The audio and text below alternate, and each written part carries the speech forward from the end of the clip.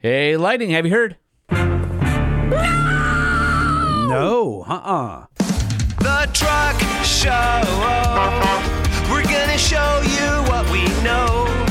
We're gonna answer what the truck, 'cause truck rhymes with The Truck Show. We have the lifted, we have the lowered, and everything in between. We'll talk about trucks that run on diesel and the ones that run on gasoline. The Truck Show, the Truck Show, the Truck Show, whoa, whoa. It's The Truck Show with your hosts, Lightning and Holman.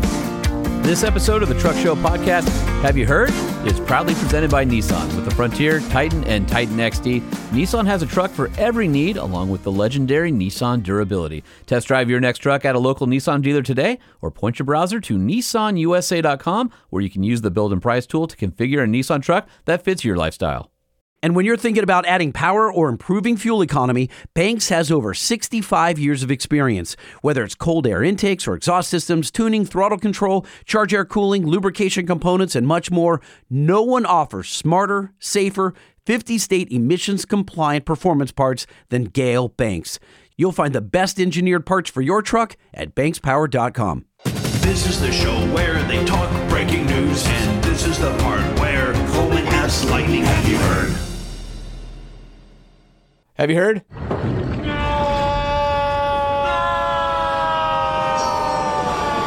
No, I don't think that I have heard. What you got? The final Hellcat-powered Dodge will not be a Challenger, nor will it be a Charger. It will, in fact, be a Dodge Durango. Oh, hell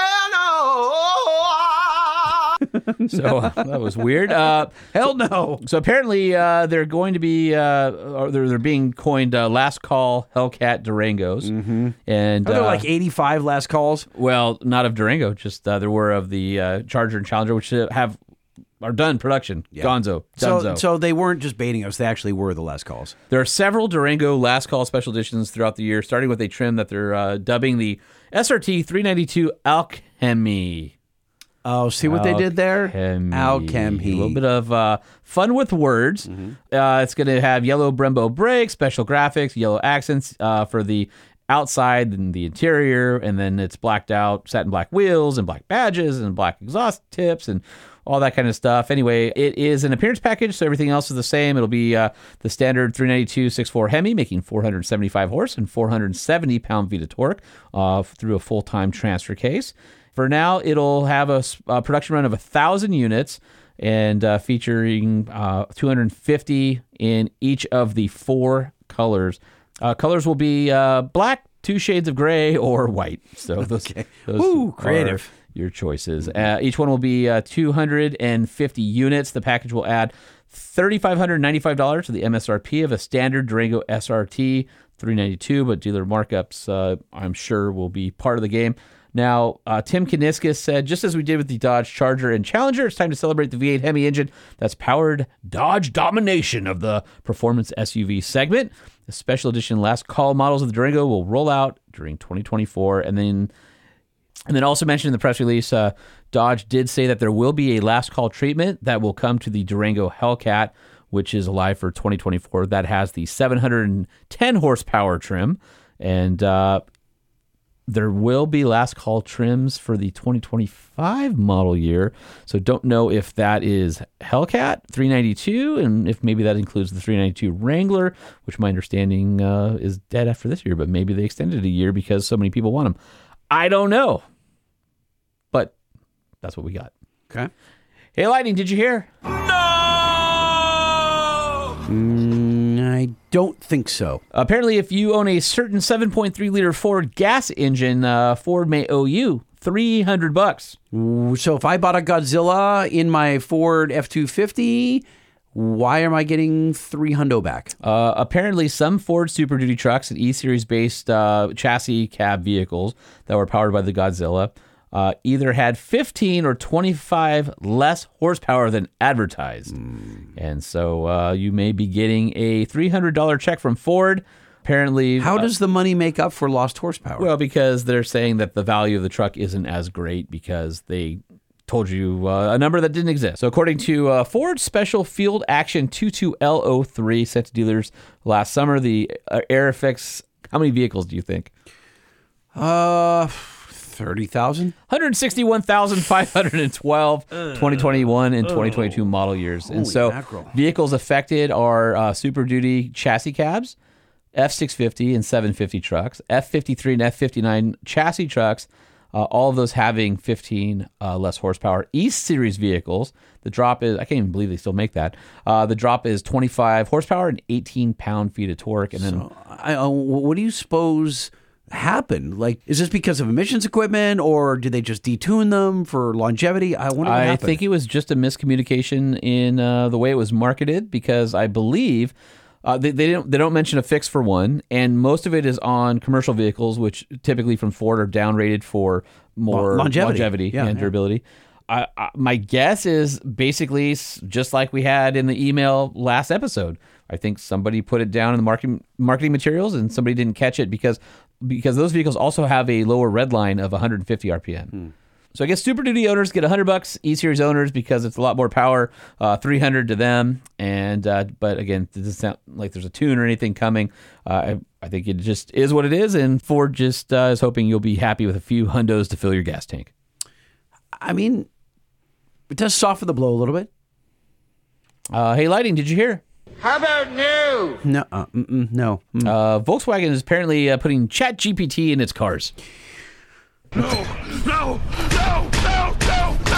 No. That came out of CES, so I just thought that was one of those funny things. Why? What's the point? I don't know. Maybe to help you. I don't know why. They just so you can ask it to make funny cat and dog pictures of your Tiguan in the forest in Baja racing. I don't know. Stop it. Hey, Lighting, did you hear? I don't watch the news because I'm a kid. So no. I think we talked about Ford had 54 recalls last year. Well, they already are starting 2024 off with a bang, and that's because 112,965 F-150s might roll away. Might roll away? Apparently, if you have a certain 21 to 23 F-150, Yeah. well, Something with a parking brake? you need to have your rear axle hub bolts addressed, because they might shear, I guess. Well, then it's not rolling away. Your wheels fall off. Well, and then you just drag your rear diff. They can fail from fatigue already, and apparently they're working on a solution. And that is 113 almost 1,000 F-150s. The vehicles equipped have the trailer tow max duty package with the 9.75-inch rear axle. And the bolt holding the hub to the axle is prone to metal fatigue, which could break on its own. This could allow the axle splines to move around, stripping them from friction that could potentially immobilize the truck, as it would cause a loss of power to the wheels and allow trucks in park to move if the parking brake is not engaged. Oh, so this is not a situation where it's going to break off. It's like a full floater that just...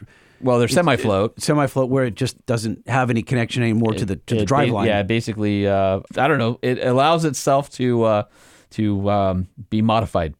It's just shearing the teeth off itself. Yeah. It says according to Ford, is that called self-clearancing? It might be. Ford says that there's no risk of the wheel falling off because there's still four bolts that keep the hub assembly on. Good. But internally, if the splines get removed, right, they're no longer locked into the carrier. Basically, it goes from a gear set to a bearing set. Yep, and Ford said they received 376 warranty reports between January and November of 23. Recall notices will be mailed to owners starting at the end of January of this month here. And they said if you have that truck and you're starting to hear clicking or rattling noises from the rear axle, get those things in. So, hey, Lighting, did you hear?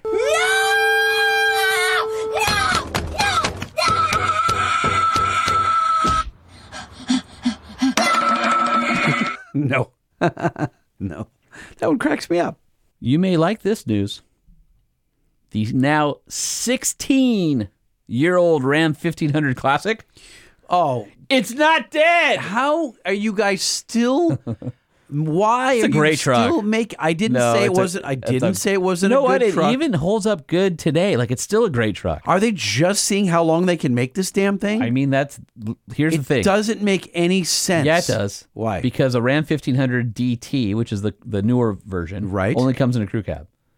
A DS, which is the older version, Single? came in single, quad, and crew. And I don't know what body styles are offering, but it allows them a lower price point with more configurations than stepping up into a brand new DT body style. So, I mean, why ever release anything new? Just keep making a truck forever. according to Motor One, they say the 4th gen truck is now so old it was launched when Ram was still part of Dodge, which is true. It's true. 2010, right? I remember when 2009. So the 2009. first year had Dodge where the little cubby is on the dash above the radio, and then they switched it to Ram. And I remember when all that went down. It was pretty funny. So that was all the way back. So I guess 2008 as a 2009 model. Ram, first you've got the worst drivers, and now you have the worst drivers of the oldest truck. Stop it. Hey, Lighting, did you hear? Oh, no, no, no, no. No, I haven't heard. Can we give a bell to Victor Shepard? I don't think you can give a bell before you tell us why. So why? You will remember Victor Shepard as the man who drove a Toyota Tundra for 1 million miles. Oh, that is worth a bell. Back in July of 2016, he crossed the 1 million mile mark in a 2007 Tundra SR5 double cab with a 4.7 liter V8. And if you remember that Toyota was so impressed that they offered him a trade-in deal, so the 2007 model for a 2016 limited crew cab, and then they famously studied the 2007 truck and pulled it apart when they were designing the upcoming new current generation Tundra. Mm-hmm. So today he has 2 Tundras. One is the 2016 limited crew cab that he got on trade from Toyota, and then he bought a 2014 Tundra for daily work as the other one was approaching. So guess what? Yeah. Oh, wait. He's got a ton of miles on the old one. 2014 Toyota Tundra SR5 double cab with a 5.7 liter. 350,000 miles. 350? 450. 900,000 miles. No, come on now. So he's going to do it again. What? Come on, that's what is he- awesome. Does he live in it? Apparently. How is he putting these kind of miles on this truck? It's awesome. So No. what do you mean no? He's not a hot shot with that truck, so what's he doing? Dude, so he's got 100,000 more miles and he gets to be in the million miler club with Toyota twice. No, hold on a second. He built some kind of a treadmill. He just puts the He truck just on lets it Yeah, run, yeah, just it's run at ridiculous. night in his garage. You know, this is like the guy who's got the the ankle bracelet because he's out of the Prison? pen. Yeah, and he puts it on his dog, and he lets his dog walk around with it all day, so it sees the movement. So that's what this is. no, You that's know what not I it. mean? So It's just- Shepard says he did all the driving himself. All right, so he replaced the alternator, had the trans serviced at 780,000 miles, and then he's like, "Well, I need a tranny replacement." So he's like, "Let me see." So apparently there's like delays in getting the parts and stuff. So he drove it another 80,000 miles, and then he installed a new transmission. We need to talk to him. What is he Yeah. doing? So, So I think Tim Esterdahl from Pickup Truck Plus SUV Talk, he's the source of this. So we'll have to see if we can get a hold of him because that's incredible. That's. I mean, it's one thing for a dude to be like, 1 million miles. He's going to do it twice. Who has that much time in their life? I mean, how many over the road truckers have 1 million miles? I mean, I'm sure it's a fair number, but that's all they do. It's their job. This guy must be driving for work. I mean, he must just be driving all the time. Who knows what it's does for? he- yeah, you don't even. If you're a delivery guy, you don't even have time to pull over. You just pass the spot you're supposed to be dropping something off at. And you're like, gotta keep driving. Still going. Still going. Still going. I don't know. Speaking of longevity, I don't know if you saw that post that Bill Stein posted recently, but they had an original TRD Bill Stein 4600 from a first-gen Toyota Tundra that had almost 1 million miles on it, and then they dynoed it on their shock dyno next to a brand new one just to Okay. see what it would be. We should have them on and talk about that. We should. That is really cool. Do we know the results? Yeah, if you go to @BillSteinUS on their Instagram, they've got a video of it being shock dynoed and then the graphs and stuff. So was it all clapped out? No, they said, yeah, well, it had, the valving was faded and it was definitely worn. It was still serviceable as a shock. It wasn't leaking and it went through the test and was still fine. Yeah, they should use that in marketing. I guess they did. That's why it's I on guess there. they did, yeah. Huh. So we should talk to them about that. All right, Lightning, did you hear? What? No. No, I think so. You heard about this because you sent it to me. Apparently, GM filed a patent for what they called a safety-minded gyroscopic vehicle seat, and the patent drawing is hilarious because it looks like a square car that my kid drew with the steering wheel on the wrong side of the inside, and people sitting in eggs, which is weird. A gyroscopic seat. So they're like, oh yeah, Toyota with your seat Isometric backs or whatever. that have shock absorbers. We see that and we raise you an egg. So apparently the seat has some sort of movement in two planes, and they say new restraint system that uses gyroscopic seats to improve passenger safety, and the application is supposed to be like autonomous vehicles. So they were assigned patent number US 20240001825A1 with the USPTO, and it was published on January 4th. Looks like they originally filed back July 1st of 2022, and lists some employees, I guess, as the inventors of it. But it looks like it swivels and it swings, and the application states, accordingly, it's desirable to provide a seat assembly which is able to absorb impact energy from any angle. So I guess you sit in this egg, and whatever side you get hit on, it swivels the other way. Up in the other, to soak up energy. So it's kind of a novel idea. It's silly looking. It wouldn't look like that in production. Well, the illustration is... Well, the illustration actually has a man with like a smiley face Yeah. driving it. So it's just weird. So apparently the patent goes on to describe a vehicle restraint system that has an inner and outer shell, and then the seats have a slip device that's mounted in between the two shells. So your seat is stationary, or your container that you sit in, and then you kind of move around within it, which seems weird. Hey, Lighting, did you hear? No. No. No. So Kia has announced this weird line of commercial vehicles that are supposed to be super cheap. They're like body swappable electric vans, and so they have an emphasis on customization. Body swappable. They were on the floor of the Consumer Electronics Show, and it said that the van could be body could be swapped and turned into a pickup truck. That's novel. So it's basically totally modular. Yeah, like a skateboard chassis, and then you can put a high roof on it, or you can put a pickup on it, or all that. They called it the PV5, and they targeted the starting price around $35,000, and they want to have it enter production in 2025. Anyway, they were sharing some stuff about it, but hardly any info has been divulged. And do you think the customer would swap the bodies, or this would? Again, they haven't divulged a lot. They just showed a bunch of renderings that showed the different possible bodies that could go on this same chassis. And they said the PV5 pickup is not fixed yet. Ho Sung Song, who is the Kia CEO, he told The Drive, this is just one example of a model based on the chassis cab. The pickup is just one of the varieties of the PV5 chassis cab model. It's not fixed yet, but we can try. So it sounds like there's a desire to make a pickup truck, but the initial ones will be vans. Can you imagine, though, you walk into a dealership and they've got the skateboards out there in the showroom, and then they've got another section which the bodies, and you just pair the body in the skateboard platform. Yeah. So anyway, interesting. If you want to check that out, you can go head over to thedrive.com. Okay. All right. To wrap up our show, it's figured it would be interesting to look at the sales numbers for pickup trucks for 2023. So, Lightning, have you heard? No. So according to the sales numbers that have come out, the Toyota Tacoma controlled 44.6% of the U.S. midsize truck market in 23. Whoa. Wow. So the Toyota Tacoma lost 1.1% in sales versus 2022, selling 234,768 trucks. If you combine GM, despite a 20% decline, I think a lot of this probably has to do with supply chain and things like that.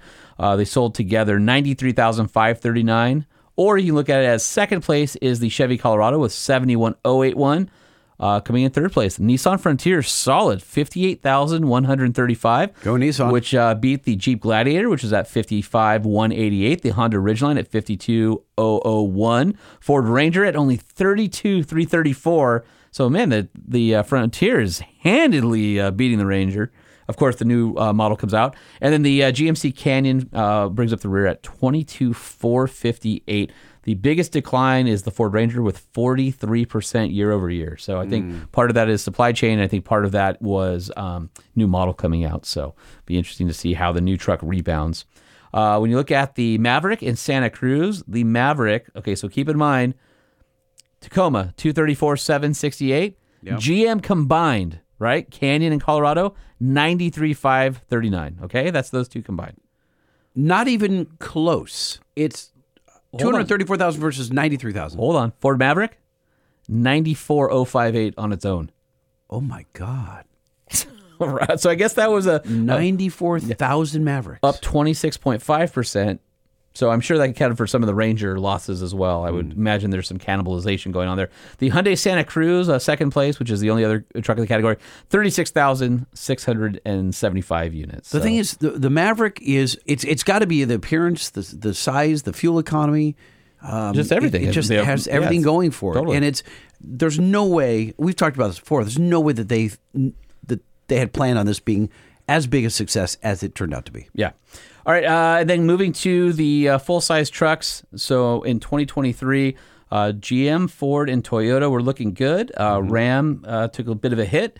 So GM truck combined beat Ford, which they usually do. They're actually up 11%, and the changes for 2023 were great. The interior and styling updates, 839,056. However, that is still a far cry from when Ford sold 1 million in a year. If you break them apart, Ford wins the sales crown at 750, 789, followed by, and that was a 14% increase, 14.8. 750 and 789. Yep. Chevrolet Silverado, 543, 319, so that was up 5.8%. Ram trucks, 444,926, that was down 5%. So it sounds like maybe some of that cannibalization came from the Chevy crowd. GMC Sierra, 295, 737. Toyota Tundra, 125, 185. Both of those were up respectively 22.4 and 20.1%. Interesting, the F-150 Lightning, 24,165, and so that was up 54% over 2022. 24,000 Lightnings, okay. Nissan Titan, 19,189, so handily getting beaten by its little brother, but that was a 27.4% increase, and as we've mentioned, this is the last year for Titan, so get yours while you can. Hummer EV, 3,244, which was up 279%, but that's only because they sold 854 in 22 when it launched. The Silverado EV sold 461 in calendar year 23, and the Tesla Cybertruck was probably less than 10. What about Rivian? It's not listed in this particular deal. I don't know if they've disclosed theirs yet. The total for the industry was 2.182 million full-size trucks, and that was up 9.3% over 2022. So there's still plenty of buyers out there. I thought that was pretty interesting. Now, do you know that in 2023, according to Experian, that supplies all the data to SEMA, 31% of all new vehicles sold in 2022 were modified pickup trucks. No, were pickup trucks. 31%. I think that's low. That sounds low to me. It's not 31. Everything else. I guess is they say because light truck is 52, 53%, but that includes SUVs and a bunch of other stuff. No. Too. So SUV in this research, SUVs, CUVs, sports cars, all that stuff, they're all broken out. Pickup trucks make up 31%. That's a massive portion. And especially when you look at like Ford's got one car now, just the Mustang, and they just got rid of the Camaro, and it's all going trucks, people. So if you look at the U.S. heavy truck sales, so that's the Silverado MD, 4,500, 5,500, 6,500, Ford 650 and 750. Kind of interesting. The Ford sold 14,580, while Chevy sold their medium duty 11,829. So just for those of you keeping track of that medium duty segment, no breakout here of the Ram commercial stuff. So, how many trucks do you think the manufacturer, especially Ram, is sitting on? Because the word is just there's a glut of vehicles right now. Well, there's a glut of vehicles everywhere right now.